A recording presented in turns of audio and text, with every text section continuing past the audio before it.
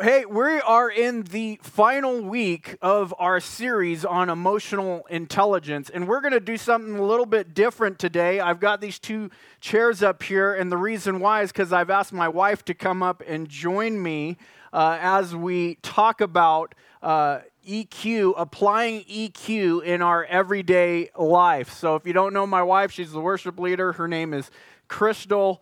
And I love her very much, and she has some wisdom to speak on this with me as we apply emotional intelligence to our everyday lives. But before we get into that, I wanted to just give you a little bit of a reminder of what EQ is. If this is your first week back, or if you haven't been throughout this series, or if you just need a reminder, EQ is emotional and quotient. Like IQ would be intelligence quotient, like measuring how you are emotionally and how you handle things emotionally. Like emotional intelligence is the word that we use. And oftentimes I would think that people are like, why are we talking about this in church? It sounds like pop psychology or something like that.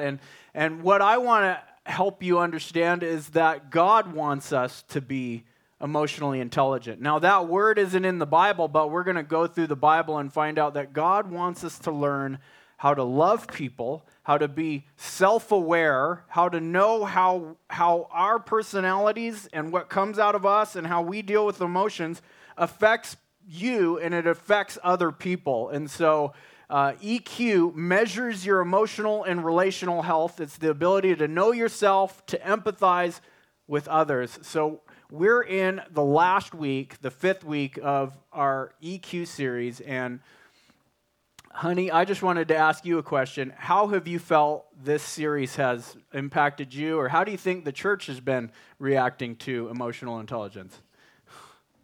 Test. Okay, we're on. Well, I would say I think that this sermon series has unintentionally maybe ruffled some feathers. There were some sermons after you were done preaching, I was, for the rest of the day worried about the text you were going to get. And I was glad when another pastor came down and preached it. So you could not get any text that day. No, I think it was convicting and challenging for all of us, myself included, and being more aware and thinking about these things.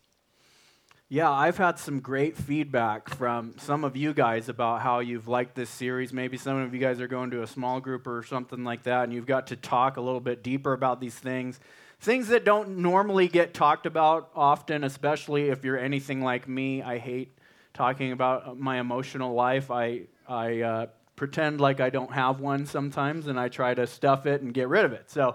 I'm just going to be honest with you today. I am super, super glad that this is the last week in the Emotional Intelligence series. Not that we haven't gained a lot from it, but I am glad because our next series, I'll be talking about that at the end. We're going to talk about, Christmas, but we're going to talk about Isaiah 9:6, the prophecy of Jesus' name. It says he will be called is the series of the sermon that we're going to talk about. 4 weeks in different names that Jesus was given in the Old Testament. So I am very excited about that.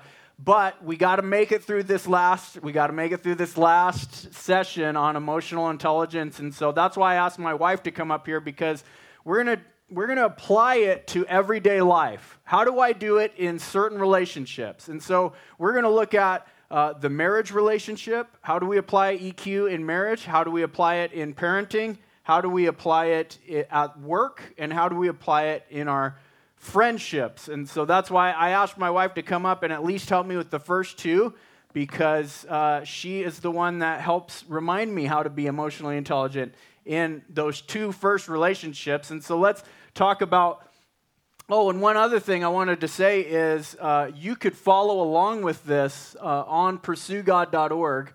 This is the website. We're just going to, if you could scroll down a little bit on that, we're just going to go over these same talking points that are right there. You see those there? This is what we use in small groups. This is what we use in mentoring. And so I'm going to do this same thing with my wife. We're going to talk through these talking points together. And the first one then is this: an emotionally healthy spouse expresses their needs clearly and chooses to put the needs of their spouse above their own. You see, oftentimes in marriage, we've been married for almost 10 years, right? Yeah. We've been married for almost 10 years, and we tend to, when you've been with someone for so long, you tend to think that you guys can read each other's minds, right? We've been together so long, you know me, you should know better when you do this or that, right? There's these mind reading, and then there's these expectations of you should know that this is what I want, this is what I need, this is what I like, but to be honest with you, I mean, especially, in our relationship, sometimes your needs and your wants and your desires, they change over the years, right? And love languages change sometimes, and so we can't always keep up, and we can't mind read. That is a myth. We want to be able to express our emotions clearly to one another. And so how can we improve in our communication with one another, would you say, Crystal? Well, I was going to say that I think I've realized that it's important that I say, I need, where I'm very, very clear. Like, even if we're getting ready to have a conversation, I'm going to tell him ahead of time what I need from the conversation. Otherwise, he's going to try and fix, whatever I'm telling him, he's going to try and fix the problem. But sometimes I'll start the conversation with, I really need to talk to you. I don't want you to fix it. I just need you to be compassionate. And he's gotten really good at being able to do that. So then I'm able to tell him what I'm struggling with, and he'll end with, man, that really sucks. And it's just perfect. It's what I needed. I just needed him to feel a little sorry for me or be compassionate. I didn't need him to fix the problem. But he wouldn't have known unless I told him, like, that's what I need. He would have tried to fix the problem. Yeah, and she actually told me that a long time ago. She said, you know what, I don't need you to fix it. She said, I really just need you to say, man, that really sucks. And so, I mean, that's not in my normal vocabulary, but, if that's what she wants me to say, I'm going to say it because that's what she needs, right? So is there an example of where you needed to speak clearly? Another example that recently happened, I'm thinking of the printer situation. Yeah, so just recently, our printer doesn't work from the computer very well. Just has problems. So it's been frustrating printing out worship music and things like that. So I decided I was going to put a note, very simply, I need the printer fixed. Put the sticky note on the computer. He sees that as a need, and he came and he fixed it, and I was very happy. Yeah, and no fights. she had been, but here's the thing, throughout this whole situation, she had been, over the last couple of months, she'd been telling me, this is going to drive me insane, this is really making me, angry or irritated and overwhelmed. And she would tell me what it's making her feel, but this next step that she took, deciding to write the note saying, I need this to be fixed, basically for my sanity. Like, if you just say, honey, this is really bothering me, I wish we could get it fixed one day, I'm like, oh, yeah, that sounds like a great wish, Yeah, I feel for you. But if you make it clear to me, I need this fixed from you for my sanity. If you don't fix it, things are going to explode. Like, that's more clear to me. I'm more logical in my thinking, and so I really applaud her for being able to speak clear in that moment. And so that's the first part of the point is a healthy spouse learns how to express their emotions clearly. And the other part of it is then they choose to put the needs of the spouse above their own. And we have a Bible verse for this. This is a verse that I'll give you a little bit of history after I read it. It says, for husbands, this means love your wives just as Christ loved the church. He gave his life up for her to make her holy and clean, washed by the cleansing of God's word. Now, this verse has some history in our household because what we did leave out is the verse before it, one of my favorite verses, which says, wives, submit to your husbands. He wanted to include that in our wedding, and I didn't allow it. And not that I wouldn't now that I understand it better, but at the time I thought, no, he doesn't know me. Now I understand it better, and I know that I can trust submitting to him because he's being led by God. So. Well, thank you. Yeah, and we, early on in our marriage, before we got married, we went to something called premarital counseling. I encourage that if you're, young or you're thinking about getting married, or go and see a pastor. We do premarital counseling where we talk about principles, and we even had to do after getting married more counseling because we had some more issues we needed to work through, mostly her stuff, but I'm just kidding. We had Steve and Katie Bennettson, who they were pastors at Alpine. Now they're in Ethiopia. They helped us understand this verse. What does this mean? Wives submit to husbands. Husbands, because that's really what it's saying is, wives, submit to your husbands. Husbands, sacrifice your life like Christ did for the church. And so, do you remember what Steve and Katie kind of explained? What does that mean? Wives and husbands' roles, their marital roles. Yeah, so Steve explained it to us, saying that he wanted to go, and it's a silly example he probably thought of off the top of his head, but I think it's still applicable and obviously stuck with us. But said if he wanted to go somewhere to eat and she wanted to go somewhere different to eat, ultimately he would lay down his life and say, okay, we'll go to the place you choose. That was his laying down his life in a way. But ultimately, he said when it came to submitting, it would be when God put it on his heart to move from Chicago to Utah. She was, having to leave family. She was really sad and emotional about it, didn't really agree with it, but ultimately she submitted to his leading, knowing that he was the leader of the household and he was being led by God. Yeah.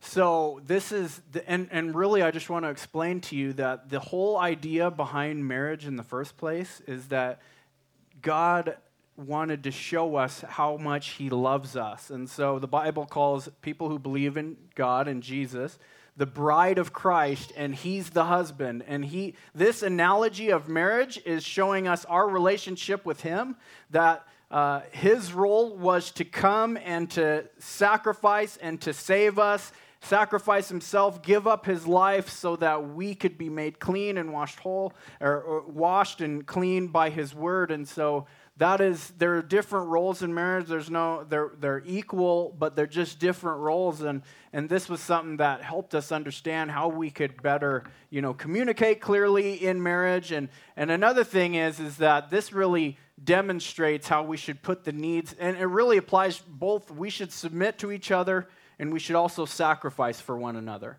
also. So while there are roles in the marriage, this applies to both of us. If you're a Christian, you should want to sacrifice and put yourself, put the other person's needs above yours sometimes, because that's what Christ did for us. And so that moves us on to our next point, which is, there's another thing about communicating clearly. Sometimes it's difficult in finding out how to communicate with different personalities in the home. And so while my wife can be more direct with me, right, you have to use a little bit of other different tactics with the kids, right? Yes. Yeah. So I've realized one of my sons, if I say please at the end of what I am asking, will you please do this, they think it's an option. So they won't do it. Like, oh, no, I'm good. That I have to say, I have to say it as an order, kind of, pick up your clothes or something like that. With my other son, he insists that I say please, and he just needs me to say please. Then I'll tell him, if he doesn't do it, I said, remember I said please.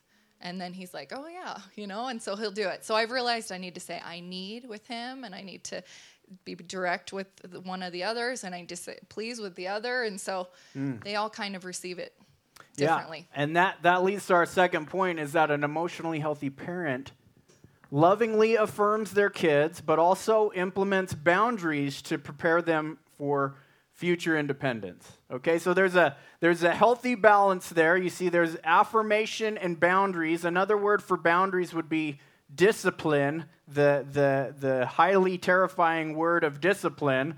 And so I think there's a healthy balance there, and emotional intelligence would say that parents should strive to be equally balanced in both of these things, affirming. Now, I will admit that I am more on the disciplinarian, authoritarian side of my parenting, and she's more on the affirming side. So together, we're actually a really great team, but I shouldn't just use that as the excuse that I really, my kids need to hear affirmation from me, and I want to pull up a Bible verse that really reminds me of this well when I'm not doing it very well, is how God the Father felt about his Son. When Jesus turned 30 years old and it was time to start his ministry, he went to John the Baptist and got baptized to basically show the world that, look, I am who I say I am. If I'm asking you to do this, I'm going to do it myself, basically. And he got baptized, and here's what happened after Jesus got baptized.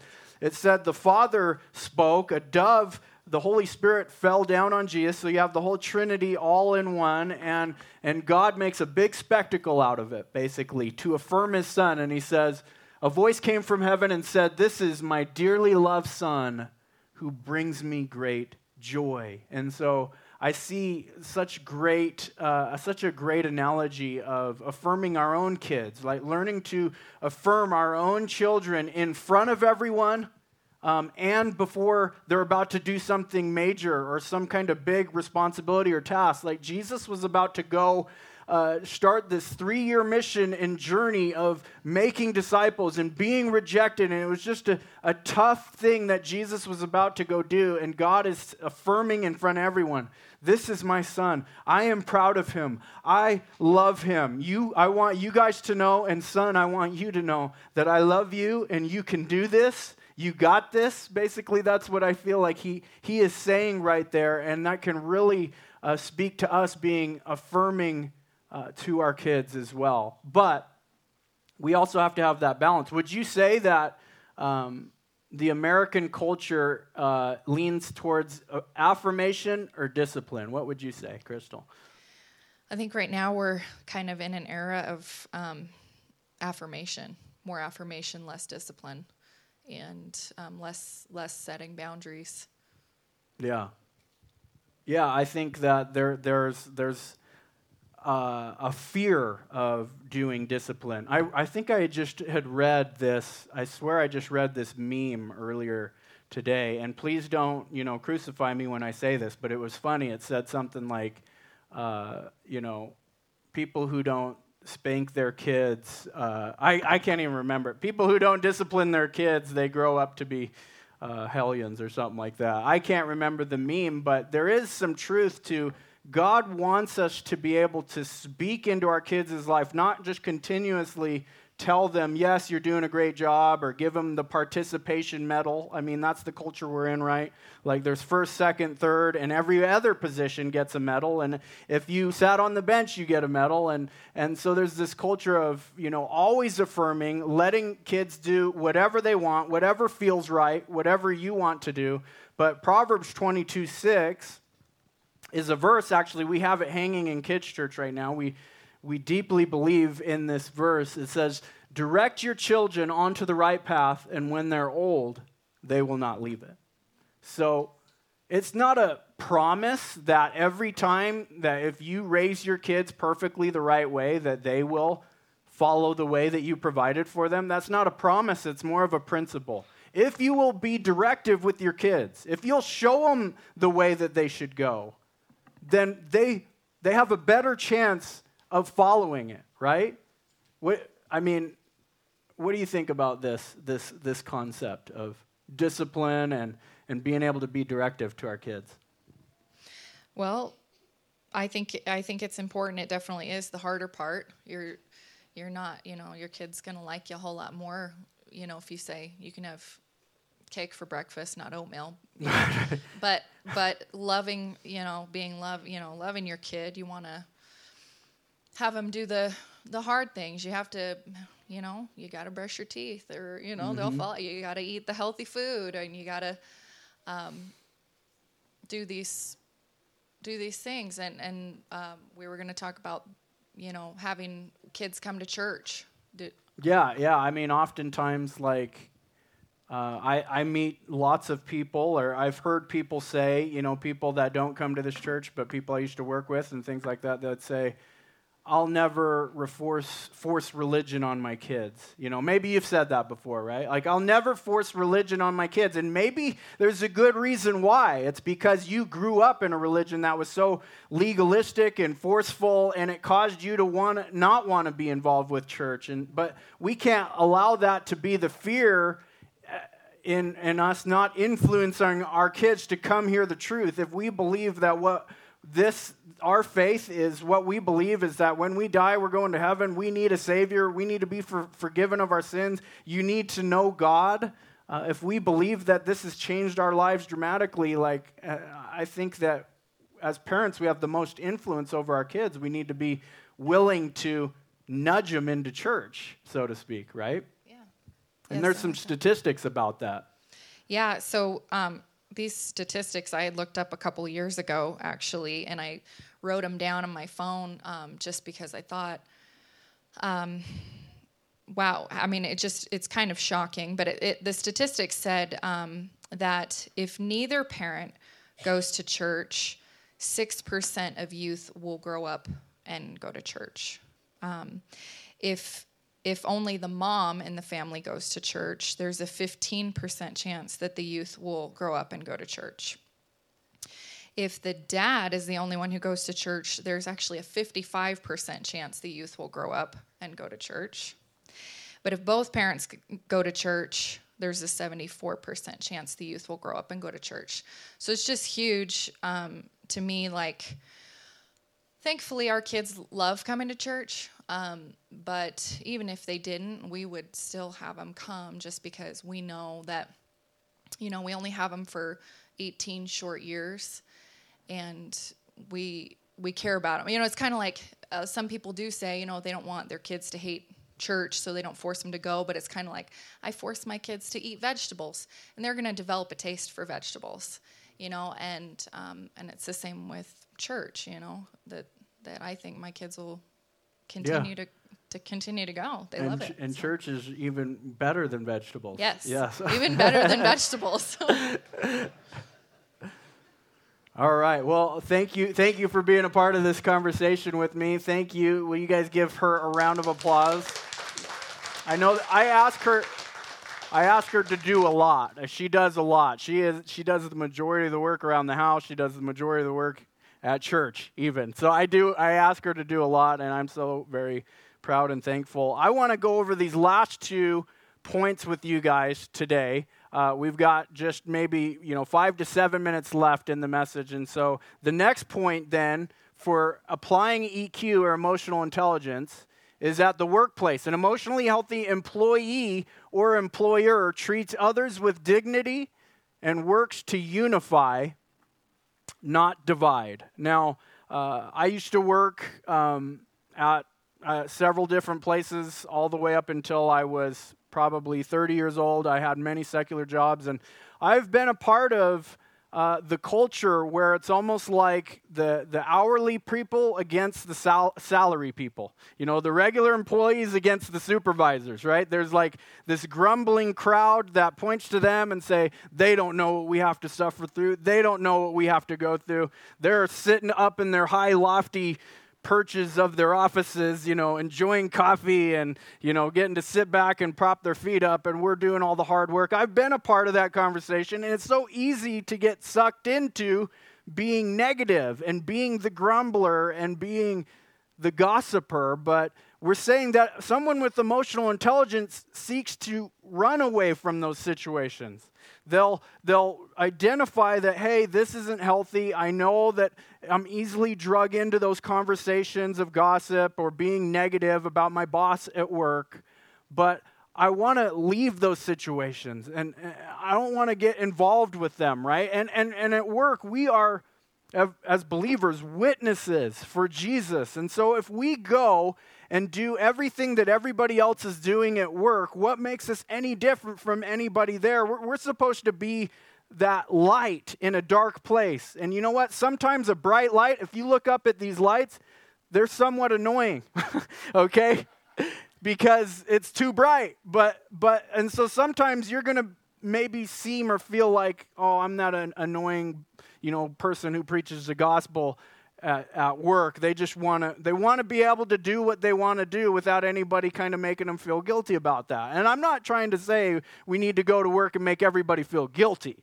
But what I am trying to say is that we need to be that shining light that doesn't always participate in the grumbling and the gossip and the emotional immaturity, responding in certain ways. And the other part of this is that we need to be people who work hard, not just giving lip service, not just when our boss walks through, we grab a broom and, oh, hey, boss, I've been working real hard today, But we need to be those people that are working so hard that people are like, wow, this guy really has great morals and values in his life. I wonder where he gets those from, right? And there's some verses about this, actually.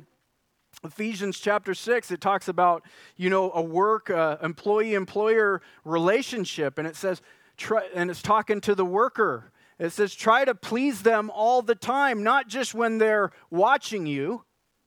As slaves of Christ, do the will of God with all of your heart. And so there's other places in the Bible that says, whatever we do, do it to the glory of God, working as if we're working for Him and not for men.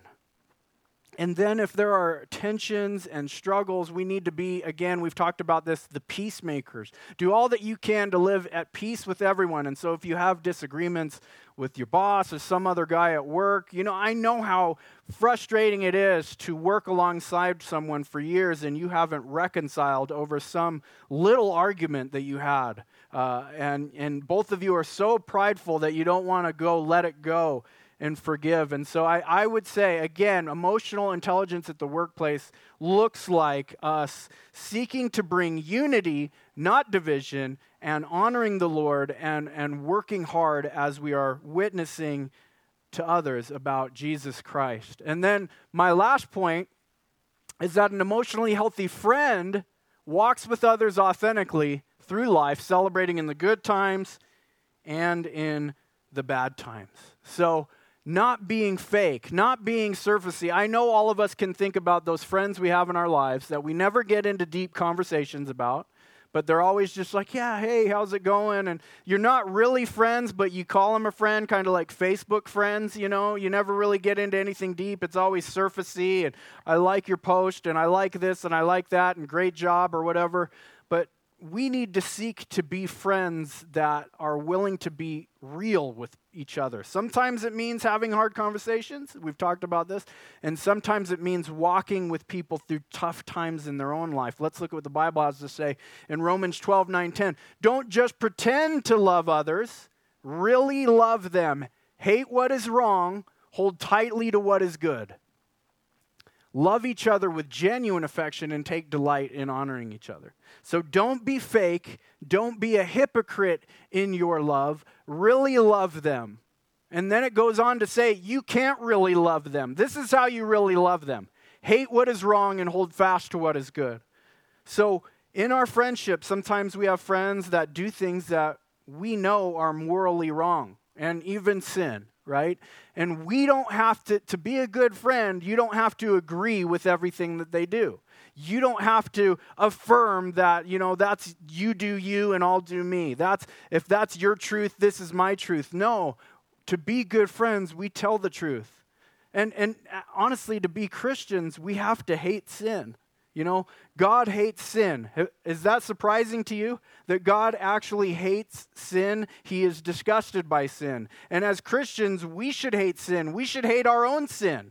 We should be disgusted by our own sin. And as saved people, we knew that when we came to Jesus, we were so disgusted by our sin and we had no way to get out of it that we knew we needed Him to set us free from that sin. And now we go on to live these lives that say, hey, yeah, and I'm sick of doing this thing. Paul talks about it in Romans 7. He's like, I'm a believer now, but I still struggle. There's things I don't want to do that I end up doing, and there's things that I hate that I keep doing.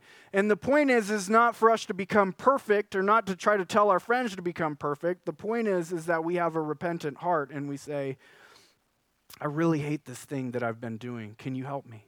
Or, hey, the way you're living isn't really honoring God right now, but I want to come in and help you. I'm willing to set aside a couple hours a week to just hang out. Let's talk. Let's dig in the Bible together to hear what God has to say about this topic. This is all about being an authentic, real friend, is sharing the truth.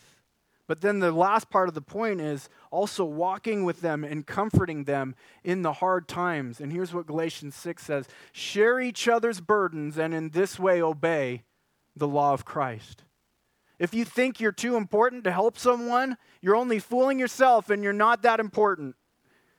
How many times have you just strangers, right? They've broken down on the side of the road and you're driving past something and you says, man, I should stop and help them, but then you don't, right? You're like, and you make all these justifications in your head, like, I'm too busy, I'm this, I'm that, I've got this going on. Well, I would say to you that when you say those things in your head, that's part of what this verse is saying. Don't think you're so important that you can't sacrifice some time, especially not just for a stranger, but to go help a friend out, okay? So when your friend sends that message, I need prayer right now, right? I need a prayer request, right? You should be willing to not go, oh my gosh, they're asking for a prayer again. I mean, I'll see if I can remember it tomorrow morning, right? Or say our friend needs some help at their house, or they have a flat tire, and instead you're like, oh my gosh, they should have changed their tires 2 months ago, like I did. I'm so much smarter than they are. If they would just be like me, then this wouldn't be the issue, and so I'm not going to help them, right? But this is a verse of humility. Right? Share each other's burdens, and that is how we obey the law of Christ. And the law of Christ is this: love God with all of your heart and love your neighbor as yourself. That is the law that God wants us to follow. And so if we're going to be emotionally intelligent in all of these different avenues, we got to come back to the basic. What does God want us to do? And I would say out of all these points that we've talked about today, the theme is love. In almost every verse, it talked about real love and loving people in a real, authentic way. We love our spouse when we put them first, when we communicate clearly. We love our kids by affirming them and also giving them boundaries, right? We love our employees and our employers, and we love God when we do the work that we're getting paid to do. We do it with all of our heart, and we build the relationships with people around us. We love our friends when we tell them the truth, and we love them when we share their burdens. I would wrap up this whole series that it's all about love. It's all about love. And the reason we seek to strive and to get better at loving God and loving others, because God first loved us. And what can we do but love him back in the way he asks us to love him back? And so we worship and we praise God for loving us by going out into the world, becoming emotionally intelligent in our relationships, and loving people, even sometimes when they don't deserve it, even sometimes when it seems unfair, even sometimes when it's hard. And so I want to close today. Today is the first Sunday of the month, and every first Sunday of the month we take communion to remember the death of Jesus on the cross and the resurrection, to remember what he did for us by going above and beyond. The Son of God, the creator of the universe, God in the flesh, the Bible says, came down. He left his heaven, he left his home, and he humbled himself to become like a baby so that we could be right with God. He came and he lived a life that was sinless so he could be that spotless lamb and be sacrificed on the cross for our sins so that we could be forgiven. If anybody is good at love, it is the person of Jesus Christ. And so if you grabbed a cup, one of those cups with you as you walked in, please, I'm going to ask the worship team to come up, and I'm going to pray, and we're going to take communion together. But before we do that, let me just explain to you what communion is. Communion is a time that we remember Jesus. And so what happened is the night before Jesus was crucified, it says that on the night he was betrayed, the Lord Jesus took some bread and gave thanks to God for it. Then he broke it in pieces and he said, "This is my body, which is given for you. Do this in remembrance of me." In the same way, he took the cup of wine after supper, saying, "This cup is the new covenant between God and his people, an agreement confirmed with my blood.